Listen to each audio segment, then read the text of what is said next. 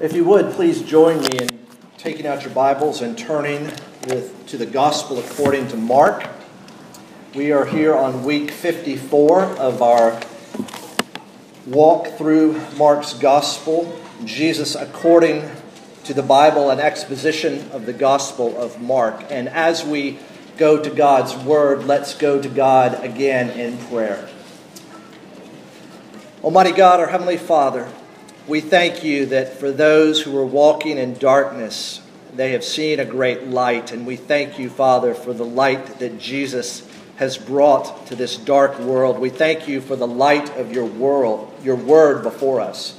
And so, Father, would your word and spirit have their way with us? Would you illuminate our eyes to see your glory? Open our ears to hear you speak. Open our minds to understand your truth. Open our hearts to receive the good news of salvation in Christ. And strengthen our hands and feet to live life worthy of the calling to which we have been called. Not worthy in that we deserve it, but worthy that it would display the salvation that we have in Christ. For it's in His name we pray. Amen. Well, today we're continuing to remember last week. You may remember that it was an anointing to remember, and today it is a meal to remember. Do any of you all watch the local news? I sometimes tell myself I'm never going to watch the local news again. Why? Because the leading stories, especially from any of the Cincinnati channels, are what? Somebody has been killed. There's a death, a violent death, a murder, a senseless killing. The anchors sometimes are at a loss for words how to describe this random killing with no purpose. So then you turn on the national and international news, and what do you find? The world at war. And what happens during war is people die. And there's often this statement made that the war has to end in victory so that the soldiers did not die in vain. No one wants to die in vain. Well, Jesus has told His disciples thus far 3 times directly that He is going to die. We saw that in chapters 8, 9, and 10. And how did the disciples respond to this news when Jesus said that He was going to suffer, He was going to be crucified, but rise again? What did they do? They first rebuked Jesus. Peter took Him aside and basically said, Jesus, this is not the way it should go. But of course, Jesus rebuked Peter. And then the other times that Jesus told His disciples that He was going to die, they sort of just ignored Him. They didn't know what to say.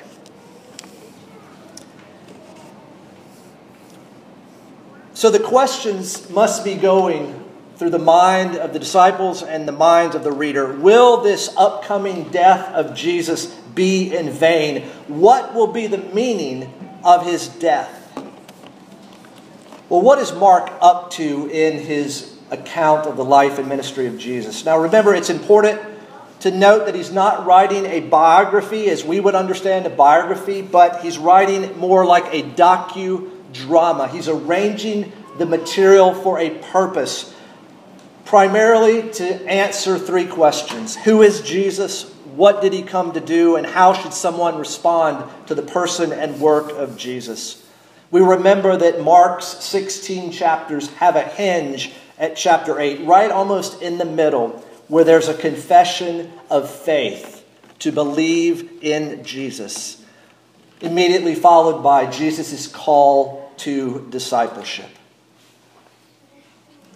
It's a call, remember, to deny self, to take up your cross, and to follow Jesus, whose suffering and death is not just somewhere off in the distance, not even months away, not even weeks away, not even days away, but hours away. Join with me now as I read verses 12 through 16, preparations for Passover. And on the first day of unleavened bread, when they sacrificed the Passover lamb, His disciples said to Him, "Where will you have us go and prepare for you to eat the Passover?" And he sent 2 of his disciples and said to them, "Go into the city, and a man carrying a jar of water will meet you. Follow him. And wherever he enters, say to the master of the house, 'The teacher says, where is my guest room where I may eat the Passover with my disciples?' And he will show you a large upper room furnished and ready. There prepare for us." And the disciples set out and went to the city and found it just as he had told them, as they prepared the Passover. Again, what is Passover? Remember the beginning of chapter 14. It was now 2 days before the Passover and the Feast of Unleavened Bread. Remember in Exodus 12, we have the history of the historical event. And then in Deuteronomy 16, which we heard read a few moments ago, is the practice of this annual feast of Passover. And it's an annual feast to commemorate what? Israel's deliverance from slavery, when the Lord brought judgment by killing the firstborn of every Egyptian house, but passing over the Israelites' house, where the blood of the Passover lamb had been applied. Passover also looks forward to the ultimate liberation of God's people. Now, those of you who may be familiar with Matthew, Mark, and Luke will notice that there's a little bit of differences in John.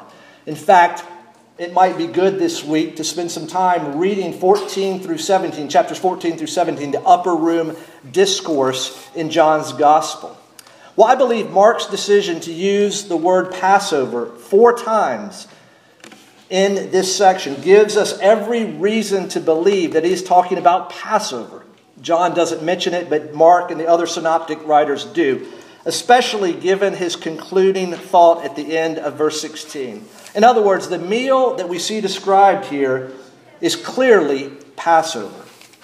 And what does Jesus tell his disciples to do? Go into the city, find the place where he is to do Passover with his disciples. And it's very similar to Jesus' entry into Jerusalem, where they went ahead of him at his instruction to find the donkey, to bring it back so that Jesus could ride in. Well, what are we to learn from this description that we just read from Mark's gospel? Well, Mark wants us to see the significance of the coming death of Jesus by placing it in the context of Passover. And Mark wants us to see that Jesus is in absolute, total control of the situation. Jesus' death will not be ironic, nor a tragic twist of fate. Jesus is orchestrating events. Jesus is not being overcome by events. In the military, when we couldn't get something done, we used to respond with 3 letters, OBE. Overcome by events. Why couldn't we get this done? We were overcome by events. Jesus is orchestrating the events. He is not overcome. One commentator puts it, far from being crushed in the gears of history, Jesus was turning its wheels just as he wished. I don't know about you, but that is strong comfort for me. A God who is in control when the foundations of his own earthly life are crumbling is a God who can be trusted to sustain us when we feel like our life is falling apart. Remember our introduction to our time of prayer? Jesus, the one who has been tempted in every way as we are, yet without sin. Jesus who knows our weakness. Jesus is in absolute, total control. You'll see now in the rest of this passage another literary sandwich created by Mark. At the center and on the inside is the Last Supper. It's Jesus' institution of what we know now as the Lord's Supper. And on the outside are 2 predictions, one of betrayal and the other of denial. Mark is arranging his gospel to once again highlight the contrast. He's putting a diamond up against black velvet. And we're going to go with the order of Mark's arrangement. The Last Supper, or the Lord's Supper, is the central focus and at the center of Jesus' Passover with his disciples. And therefore our text will be seen in 3 dinner time conversations: before dinner, during dinner, and after dinner. Let's take a look at before dinner, a prediction of personal betrayal. Beginning in verse 17. And when it was evening, he came with the 12. And as they were reclining at table and eating, Jesus said, "Truly I say to you, one of you will betray me, one who is eating with me." They began to be sorrowful and say to him, one after another, "Is it I?" He said to them, "It is one of the 12 who is dipping bread into the dish with me. For the Son of Man goes as is written of him, but woe to that man by whom the Son of Man is betrayed. It would have been better for that man if he had not been born." Here before dinner is a startling announcement. Truly I say to you. Jesus could have just started off and we would have read, and Jesus said, "One of you will betray me." But that's not how Mark records it. Truly I say to you, one of you will betray me. Shocking. And notice the response of the disciples. They also are shocked at this shocking statement, and they're sad. A traitor among us? No way. There is no initial suspicion of Judas. Years ago, I saw the movie Breach about Robert Hansen, an FBI agent who had been spying for the Soviet Union for years. No one knew about it. He was completely undercover operating for the Russians as an FBI agent. But eventually, his traitorous actions caught up with him. But no one suspected Robert Hansen. No one suspected Judas. Each disciple hopes Jesus will say, "No, it's not you." Jesus here is wanting them all to see their common weakness. One of you. Jesus is saying that it could be any one of the disciples. And the key verse here in this first section is in verse 21. It's the simultaneous declaration of God's sovereignty and man's responsibility. Even the betrayal of Jesus is not outside God's plan. The person who will betray it does it by his own choice, and he will be held responsible and subject to a severe twofold condemnation. Woe! Woe to him! And it would have been better if he had not been born. Jesus knows with this that his life is governed by the teaching of Scripture, and therefore he knows his death will neither be accident nor tragedy. Do you all have that same confidence about your life? Do you have confidence that nothing that happens to you is some sort of accident or some twist of fate, but planned by a good and gracious God who is working out his purposes not only in your life, but in all creation?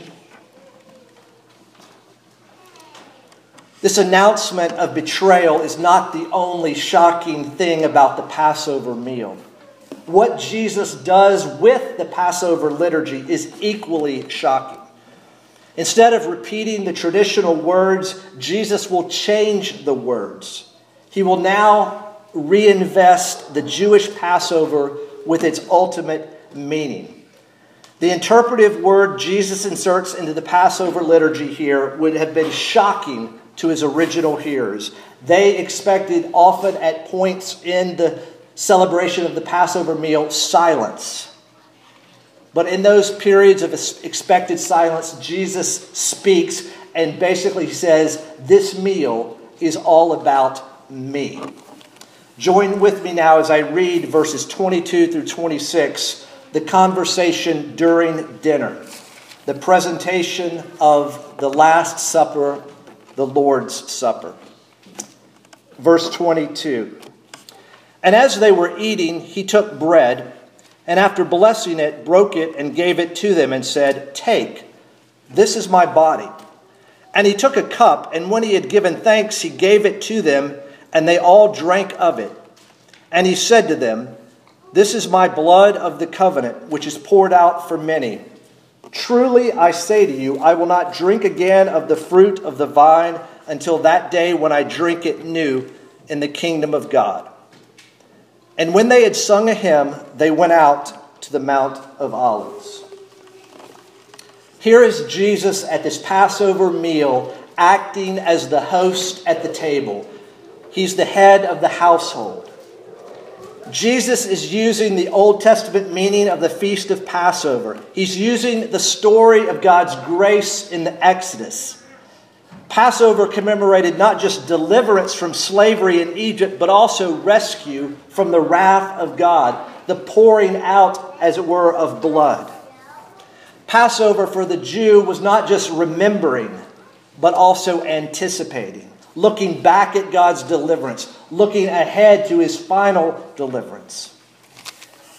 Here in Matthew, Mark, and Luke are Jesus instituting the Lord's Supper, and that's more fully developed by Paul in 1 Corinthians chapter 11. And most of you are familiar with this. Jesus is saying, "This bread is my body, this cup is my blood." He's talking about atonement. He's talking about the covenant God has made with his people. Now, I want us to compare for a moment Passover, the Jewish Passover, with Jesus' own mission as Mark has been outlining. The first Passover meal was held on the night before a great deliverance.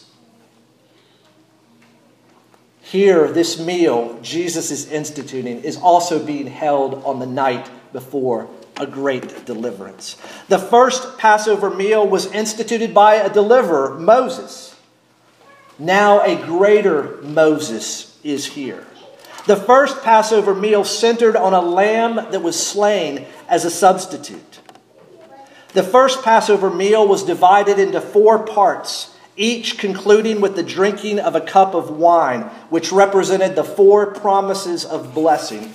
Turn with me in your Bibles to Exodus chapter 6. Exodus chapter 6. I want to read verses 6 to 8.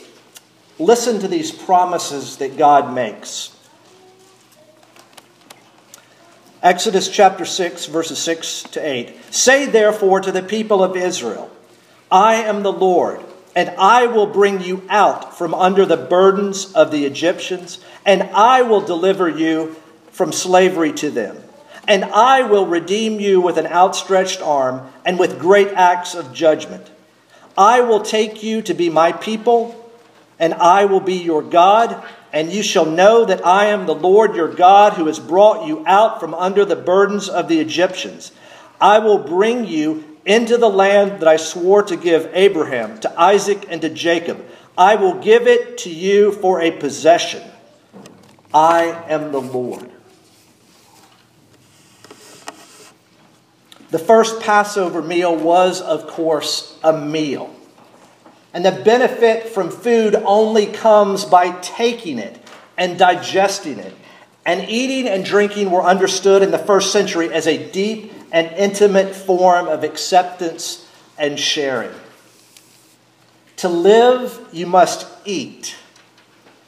Jesus is communicating, just as you are having to eat bread and drink wine to live, so also in order to live, you're going to have to take me in. You're going to have to receive me. And here they are, the night of his betrayal. He is sharing an intimate meal. He's among his friends. Did you notice in that description of what took place at the Passover, something was missing?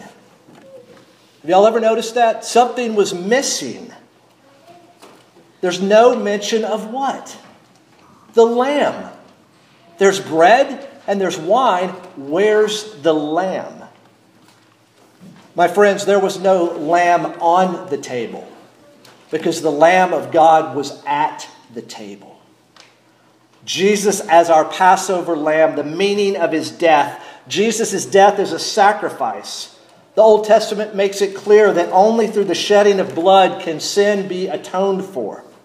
There has to be death. Jesus' death will also be a substitution. A lamb was slain. Why? so an Israelite would not be slain. Jesus' death, therefore, is absolutely necessary.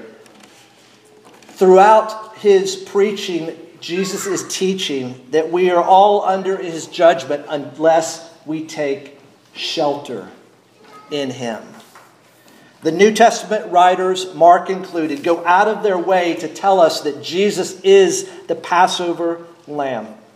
Throughout this meal, Jesus is commenting on his own death. And we have to understand the Old Testament in order to understand the New Testament. Children, if the Old Testament is what? Promises what?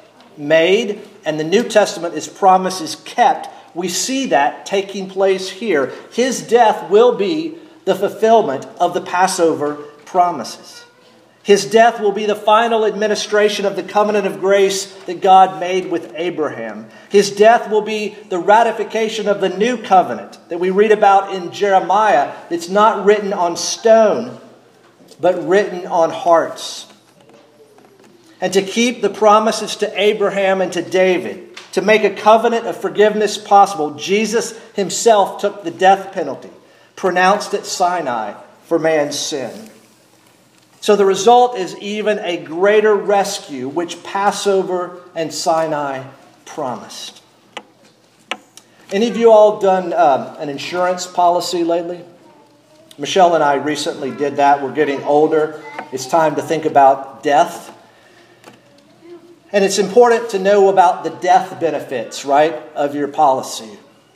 What are the death benefits? Well, here are some death benefits of Jesus. Because Jesus is inviting them at the table to appropriate his death for themselves. He gives himself for them and to them and invites them to share in the benefits of his death.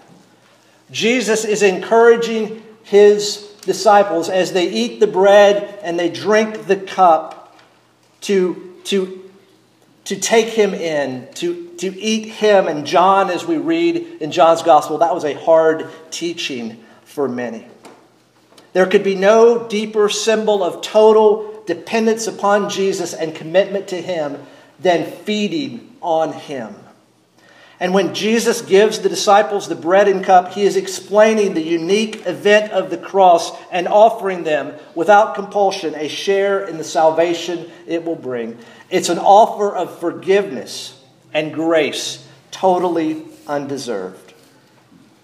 And you notice, it sounded solemn, didn't it? Death. But there were promises made. And what did they do at the end? They sung a hymn. Probably Psalm 115 to 118, most scholars think. They sung a hymn together after this meal. To be sure, the Lord's Supper is a mystery, but it is not magic. We've seen that immediately before the giving of the bread and the cup, he speaks of the failure of the disciples. And now that we'll see after dinner, he'll speak of their failure as well. Join with me as we read our final section, verses 27 through 31. And Jesus said to them, "You will all fall away, for it is written, I will strike the shepherd and the sheep will be scattered. But after I am raised up, I will go before you to Galilee." Peter said to him, "Even though they all fall away, I will not." And Jesus said to him, "Truly, I tell you, this very night, before the rooster crows twice, you will deny me 3 times. But he said emphatically, "If I must die with you, I will not deny you." And they all said the same. After dinner, a prediction of personal denial.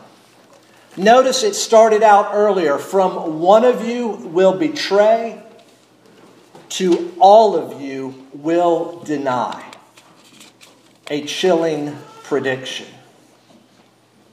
Jesus quotes Zechariah 13, one of the minor prophets, that the scattering is part of the refining process of God's people.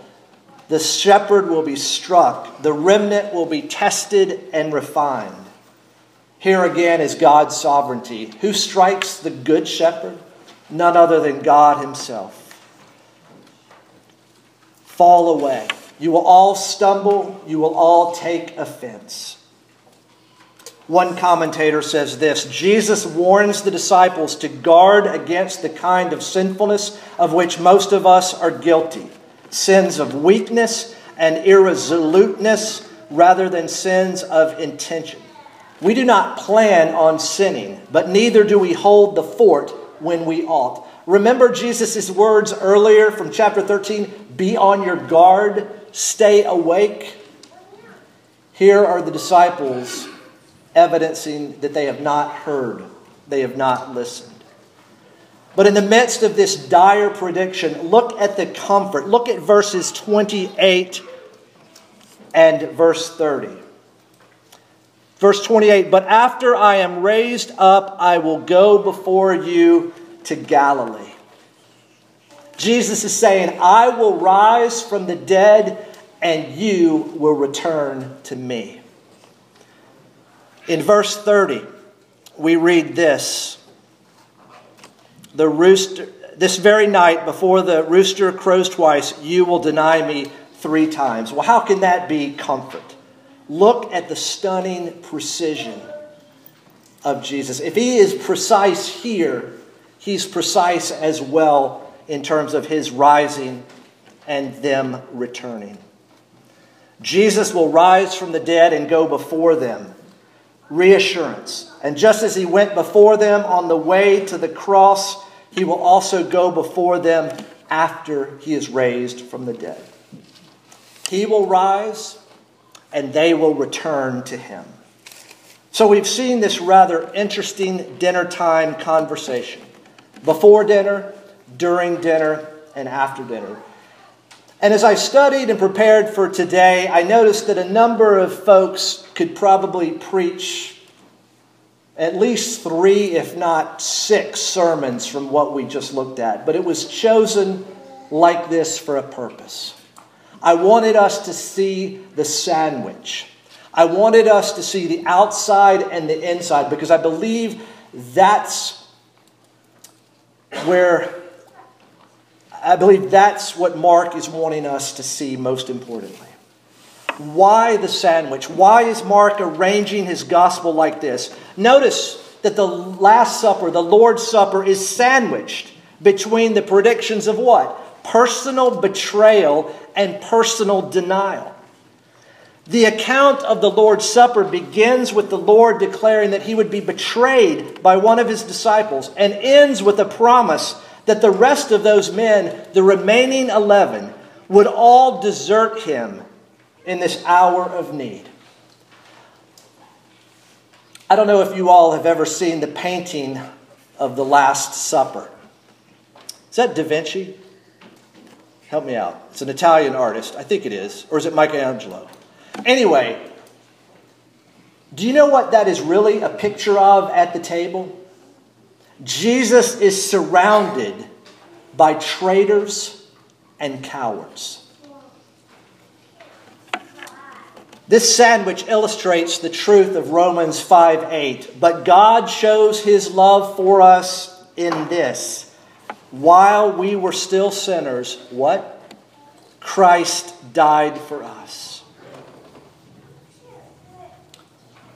The Christian life is a continual reminder for sinners to come to their Savior. The Lord's Supper reminds us in a powerful way that we do not deserve to be in fellowship with God, to know him as our God and as our Savior. It is not the worthy for whom Christ gave his life, and it's not the worthy for whom God grants the privilege of peace and fellowship with him.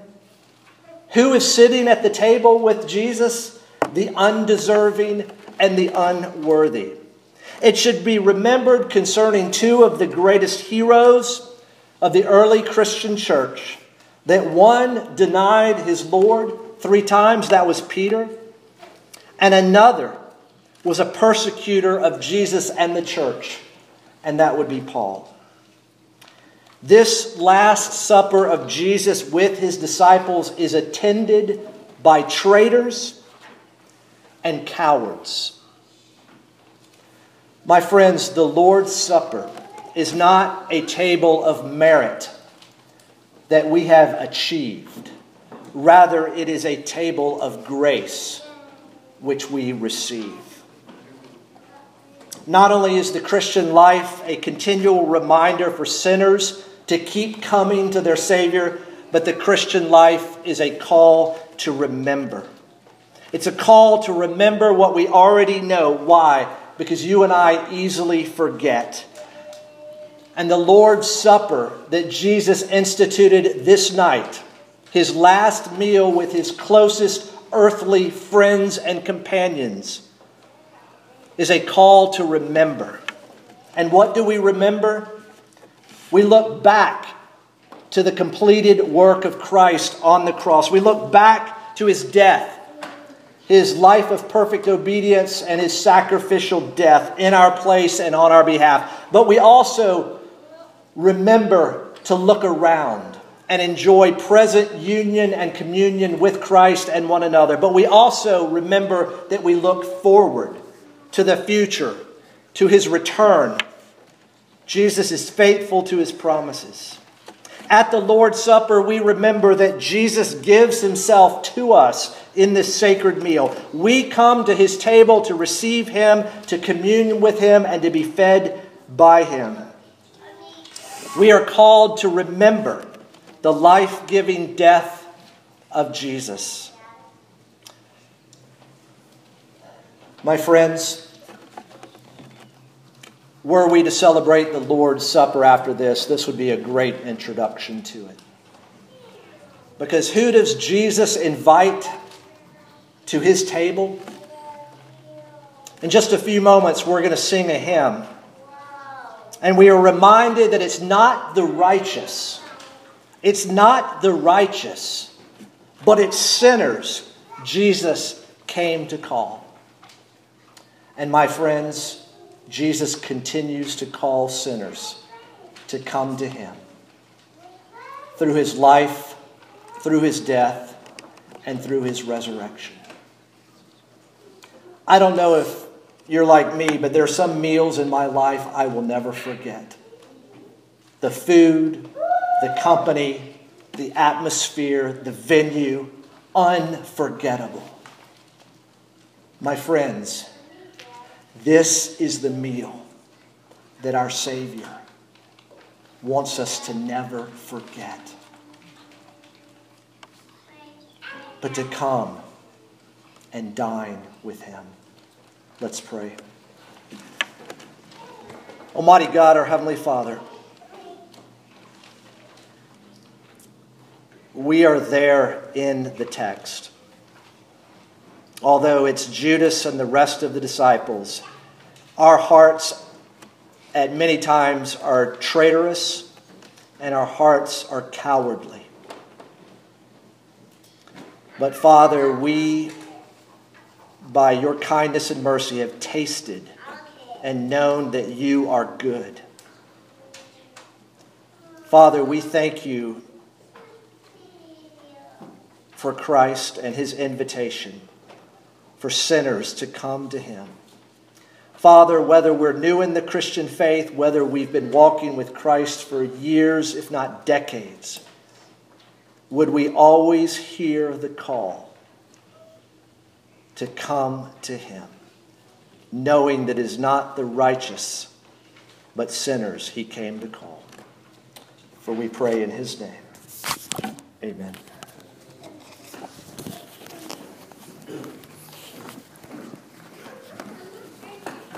We respond today, come ye